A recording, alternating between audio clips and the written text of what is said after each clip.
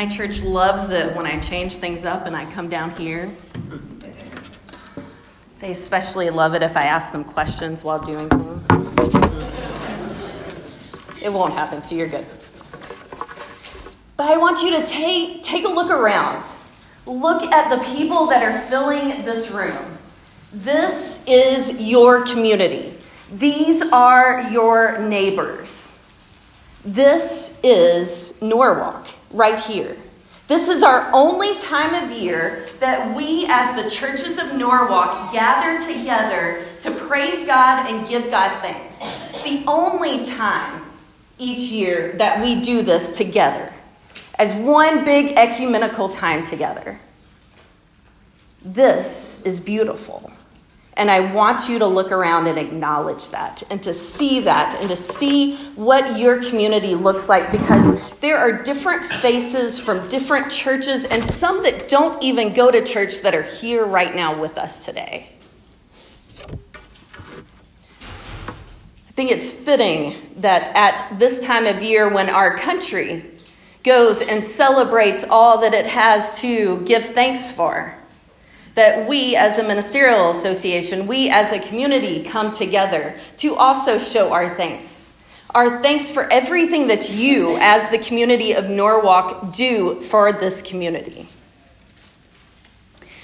Look at some of the things that we do. Some of these things you are aware about. Our food pantry, our mobile food pantry. You're aware about Operation Santa. You're aware that we fulfill and help people when they're down on their luck and they need help with their utility bills, including sometimes, especially this time of year, filling up propane tanks so that they can have hot water, so that they can have heat in their homes.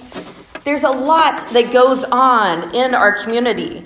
School fees, lunch balances, food rescue, back to school supplies, emergency moves for people that are living in unhealthy situations that need to get out. Our ministerial association helps so many people in ways that you might not be aware of. And at this time each year is when we get to graciously and humbly come before you and tell you thank you for all that you do and give you encouragement to continue doing all that you do for our communities. Jesus taught us two amazing things. Jesus taught, well, more than two amazing things, but two amazing things that we're going to be talking about tonight. Jesus taught us two things about our neighbors. One is that a neighbor is anyone that is near us and around us. All of the people at any given time that are around us are our neighbor. And two, the greatest thing we can ever do for our neighbor is to love them.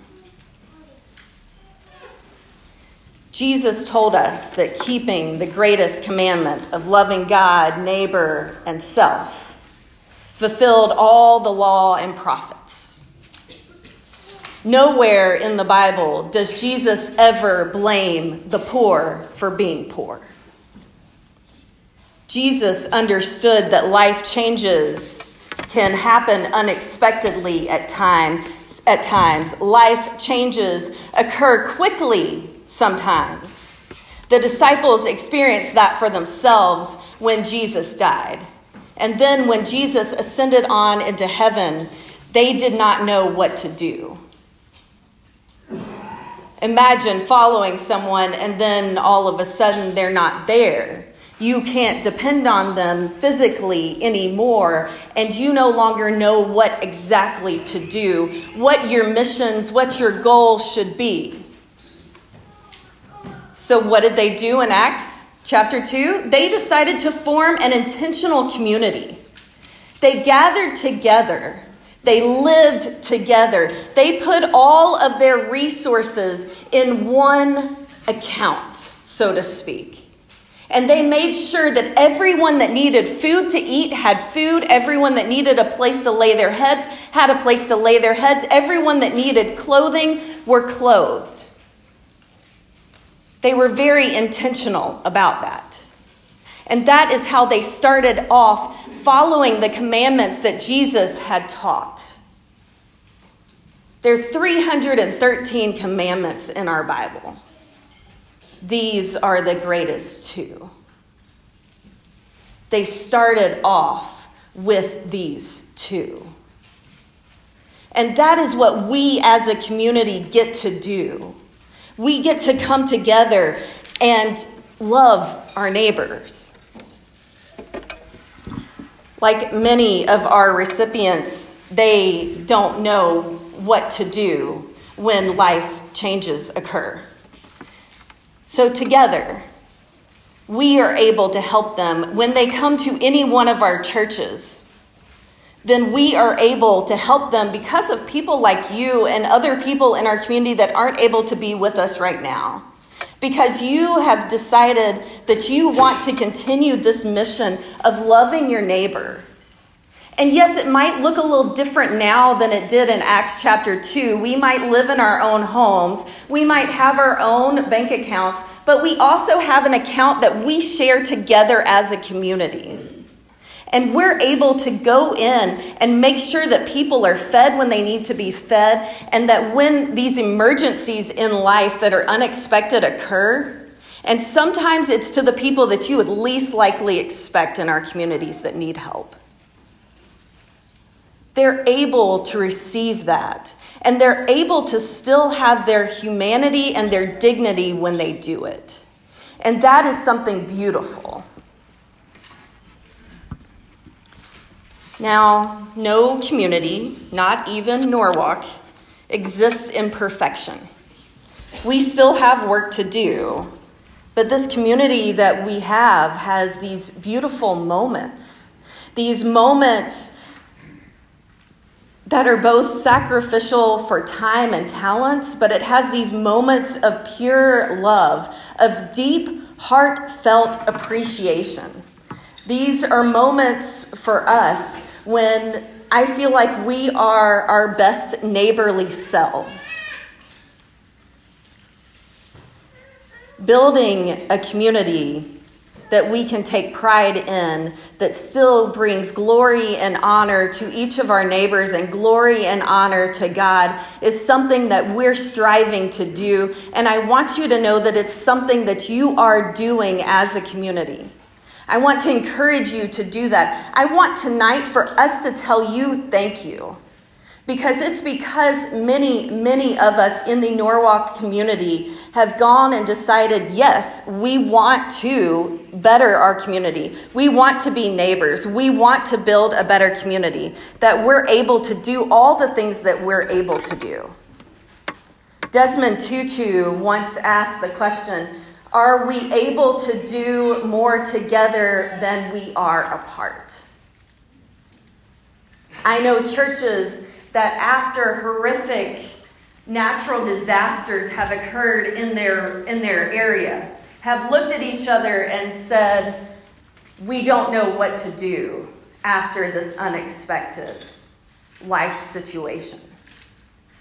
Can we do more together than we can apart? The beautiful thing about our community is we didn't have to wait for a natural disaster to occur. We're already coming together with our churches and with other community events, whether it's a golf outing or a spaghetti dinner, and we're raising money. And the money isn't for something glamorous or glorious to be built. It's to pay somebody's Mid-American bill. It's to make sure that the city of Norwalk gets somebody's water bill so that they can flush their toilet tonight. It's nothing glamorous, but it's something awfully beautiful. And that's the beauty of what we have together in community, as community. We love because we were first loved. We love because it's instilled inside us. We do it without hesitation or regret. We do it unabashedly and with pride and dignity, humbly, with a servant heart. Love is what makes life worth living. One of God's greatest gifts is this gift of community, this gift of togetherness, and being able to do life together.